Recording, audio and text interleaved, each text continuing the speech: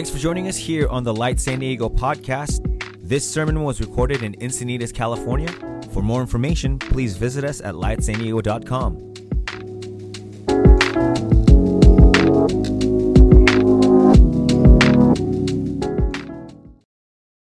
John 21:13, Jesus came and broke bread and gave it to them.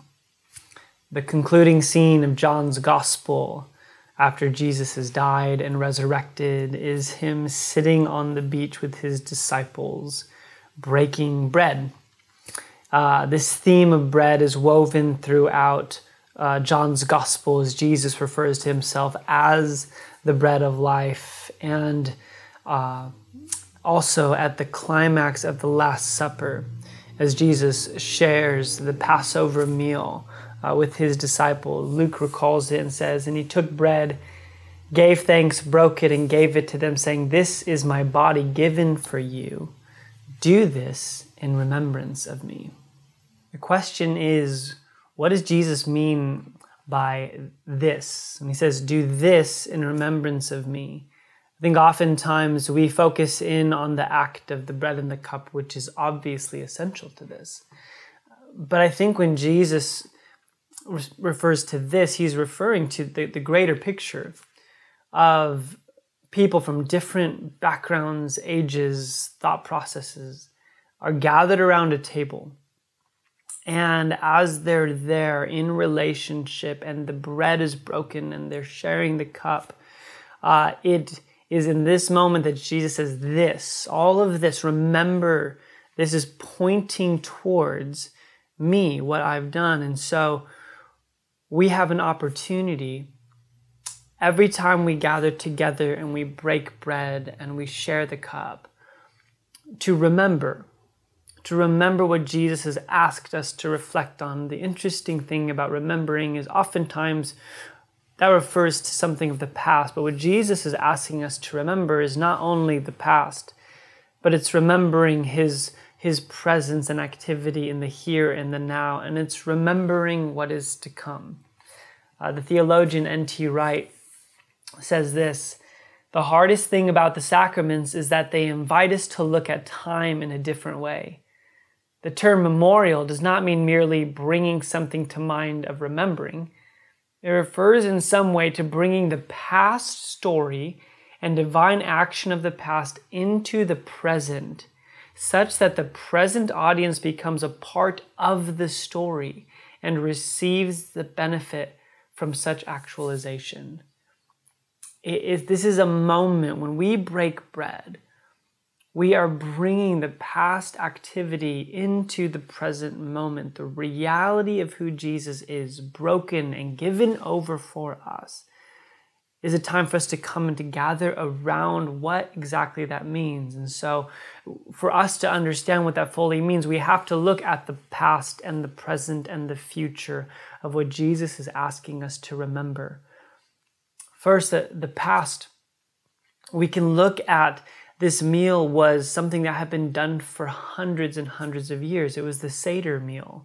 It was the Passover meal that the Jews had to celebrate and still celebrate to this day. It has to do with the present, remembering the present, that this was the birth of the church, that this was God's divine activity amongst his people to bring about the kingdom of God.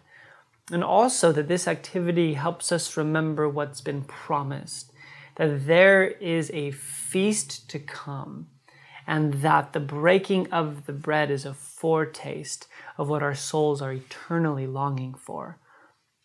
So the past, let's talk about the past. When the Jews would gather around for the Passover Seder meal, every single element of this was filled with significance. And these signs were not only for them to remember what happened, that God heard the cries of this small, oppressed people, and he intervened with his mighty hand and delivered them out of slavery, out of Egypt, out of oppression, and brought them into a place of freedom. And as he does this, the story is interrupted in Exodus with a meal. And he says in the middle of this radical deliverance, he gives them instructions about a festival. And he says these different elements of the festival are to remind you of where you came from, what I've brought you out of. But what's fascinating is these elements that always pointed back were always pointing forward as well. So one of the important elements of the Passover meal had to do with the bread. This was called matzah. It was unleavened bread because they didn't have time to let the bread rise. And so every year when they celebrate Passover, they will take this bread and they'll put it into a basket called the echad. And the echad is the Hebrew word for one. It's the same word that we see for Adam and Eve. It's the same word we see in Numbers when the clusters of grapes are brought from the promised land. It was an echad. It was one unit of a complex, diverse thing. And so they'll take the bread and they'll put it in the echad into 3 different compartments. And the second piece of bread they'll break. And they'll take the bread and they'll wrap it in a towel. This piece of bread is called the afikomen. And then during the festival, they'll go and hide it. And at the end of the Passover meal, the children are released and they go and search all throughout the house for the afikomen. And once they find it, they hold that bread ransom, and there's a prize given for those who found it.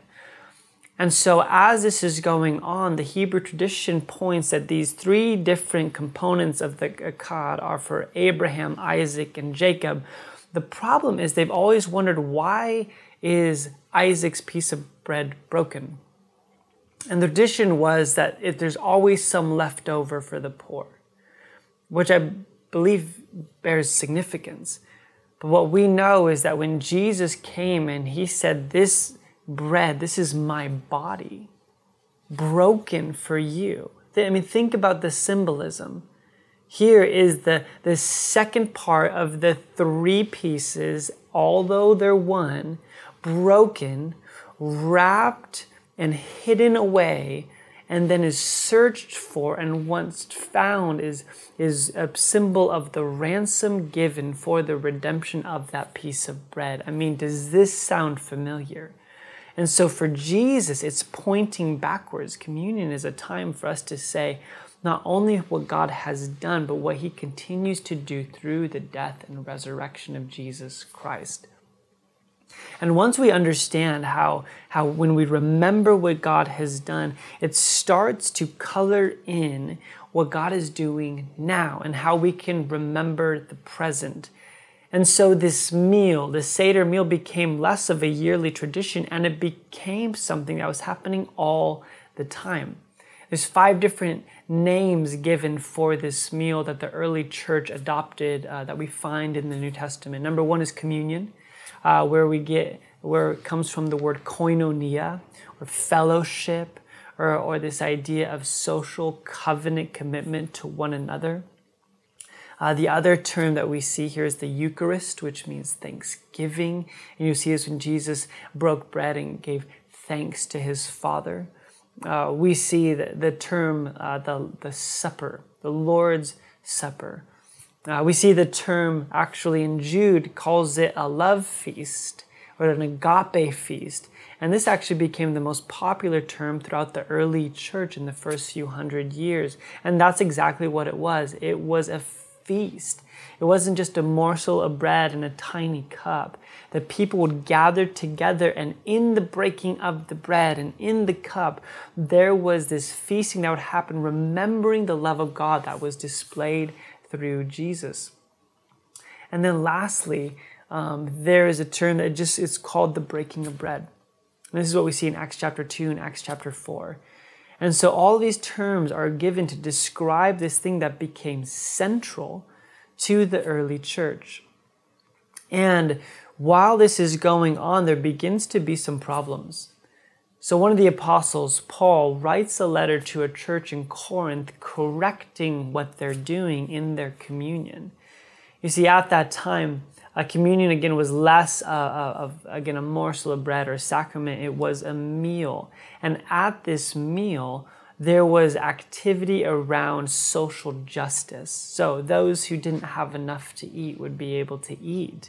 Those who had plenty and excess were able to share that with it. It was this beautiful moment where before there were welfare systems, before there was government systems set up to take care for those who were marginalized, that was the church. That was the church's role, and it happened around the table.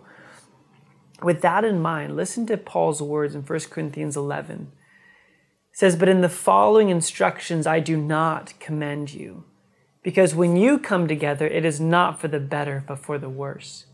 For in the first place, when you come together as a church, I hear that there's divisions among you. And I believe it in part. For there must be factions among you in order that those who are genuine among you may be recognized. But when you come together, it is not the Lord's Supper that you eat. For in eating, each one goes ahead with his own meal. One goes hungry, while another gets drunk. What? Do you not have houses to eat and drink in? Or you despise the church of God and humiliate those who have nothing? What shall I say to you? Shall I commend you in this? No, I will not. For I received from the Lord what I also delivered to you, that the Lord Jesus, on the night when he was betrayed, took bread, and when he had given thanks, he broke it and said, 'This is my body, which is for you. Do this in remembrance of me.' In the same way, he also took the cup after supper, saying, 'This is the cup of a new covenant in my blood. Do this as often as you drink it in remembrance of me. For as often as you eat this bread and drink this cup, and you proclaim the Lord's death until he come. Whoever, therefore, eats the bread or drinks the cup of the Lord in an unworthy manner will be guilty concerning the body and the blood of the Lord. Let a person examine himself.'" Now, I always heard this growing up as an opportunity, like, well, as I come to the table, what are areas that I need to repent for? And I think that's fine. But I think if you look at the broader context of this verse, the examining that's going on in our heart is attached to specifically those who are in need. Are we caring for those who are hurting? Are we caring for those who are feeling left out and are marginalized? It's at the table, it's in the breaking of bread that we welcome those in their hurt, in their pain, as they're ostracized, and say, no, everyone has a seat at the table. Everyone gets to eat. This is why in verse 33 it says, "So then, my brothers, when you come together to eat, wait for one another. If anyone is hungry, let him eat at home, so that when you come together, it will not be for judgment." This is, I think, one of the most beautiful pictures of the church. This is why communion is so essential. It's why I miss it so much, being able to take this every week. And so at the end of our time together, I want to encourage you to be able to grab a cup and some bread, and whether it's with a roommate or your family or a friend, to go and break bread and to participate in this. But let's remember that the examining of our heart needs to think about the equity and the care and the compassion for others. This is what the broken bread represents, is that everyone makes sure that they have an opportunity to receive the goodness of God, the gifts of God. I love what David Fitch says. The Lord's table is about presence. If we can recognize his presence at work around the table, we will be able to recognize his work in our lives as well. Without such discipline, however, we will always be tempted to take God's work into our own hands instead of recognizing his work, submitting to it, and participating in it. This is what happens in communion.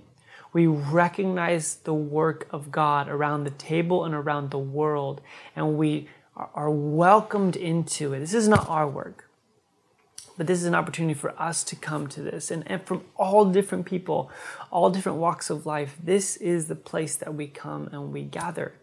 John Mark Comer talks about communion as the place where the things that are beautiful and the things that are broken collide. And this is my invitation to us as a church, is that as we take communion today, that this would be more than just religious sentiment, that this would be an opportunity for us to engage those around us, whether it's at a relational level. Where are the people that we've hurt, that we need to seek reconciliation? Who are those that are hurting, that need our help? One opportunity we have right now as a church is in December, we were able to help launch an initiative called 1 Month Away in City Heights, which is one of the most diverse zip codes in the United States. It's home of many San Diego's refugees. And realized within that neighborhood, there were many who were on the brink of being homeless or evicted because they didn't have enough money. Well, that initiative that started in December was able to help dozens of families, because of the generosity of the people in this community. But since the coronavirus has hit, there is now an unprecedented amount of people that as the laws lift and people are needing to pay rent again because they have not been able to work, the numbers are staggering.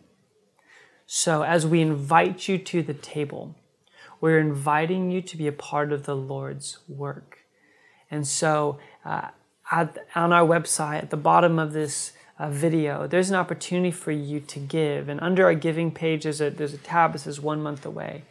100% of that is going to go directly towards people who aren't going to be able to make rent, who are going to need help in this time.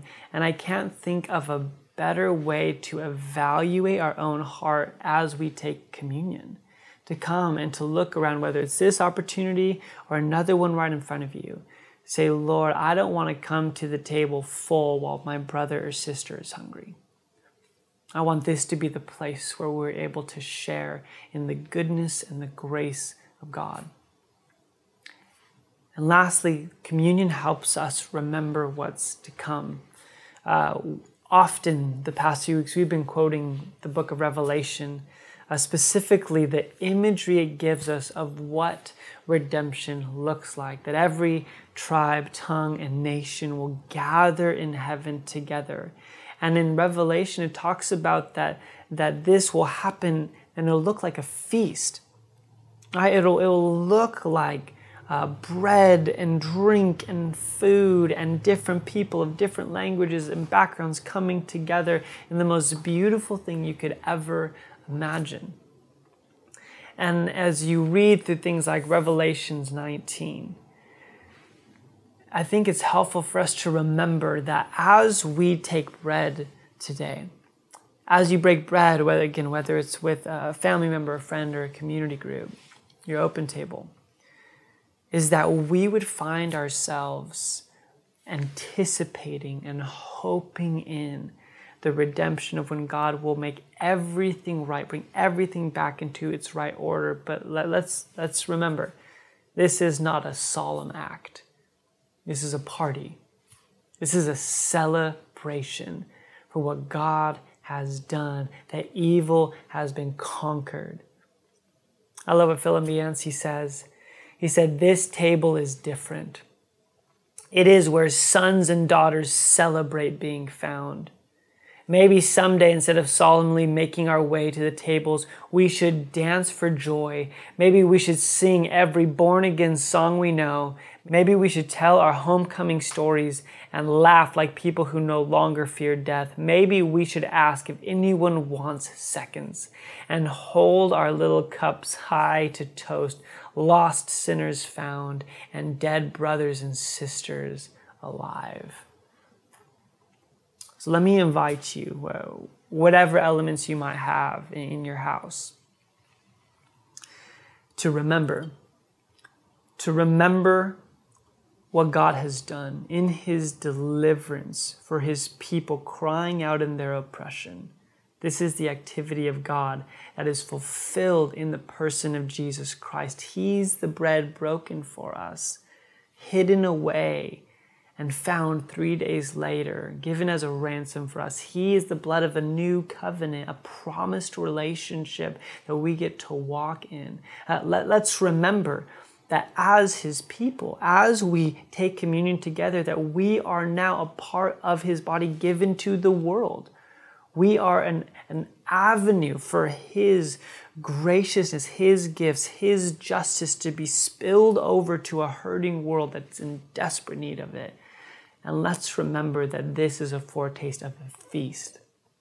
This is where we will have our hearts filled one day as God brings everything back into order. Father, we thank you. We thank you that you have invited us to the table. That, Lord, not only did you provide the elements, Lord, that you actually got down on your hands and knees and washed our feet at this very table. So, Lord, we receive the gift of communion today. We ask that we would be people of communion today, Lord Jesus, that we would not be people divided, but God, coming together because of your sacrifice, and that we would see ourselves given over to the world as a means of your grace and generosity and compassion. And God, thank you for the feast that is coming. Lord, we celebrate you. We celebrate that. We love you in Jesus' name. Amen.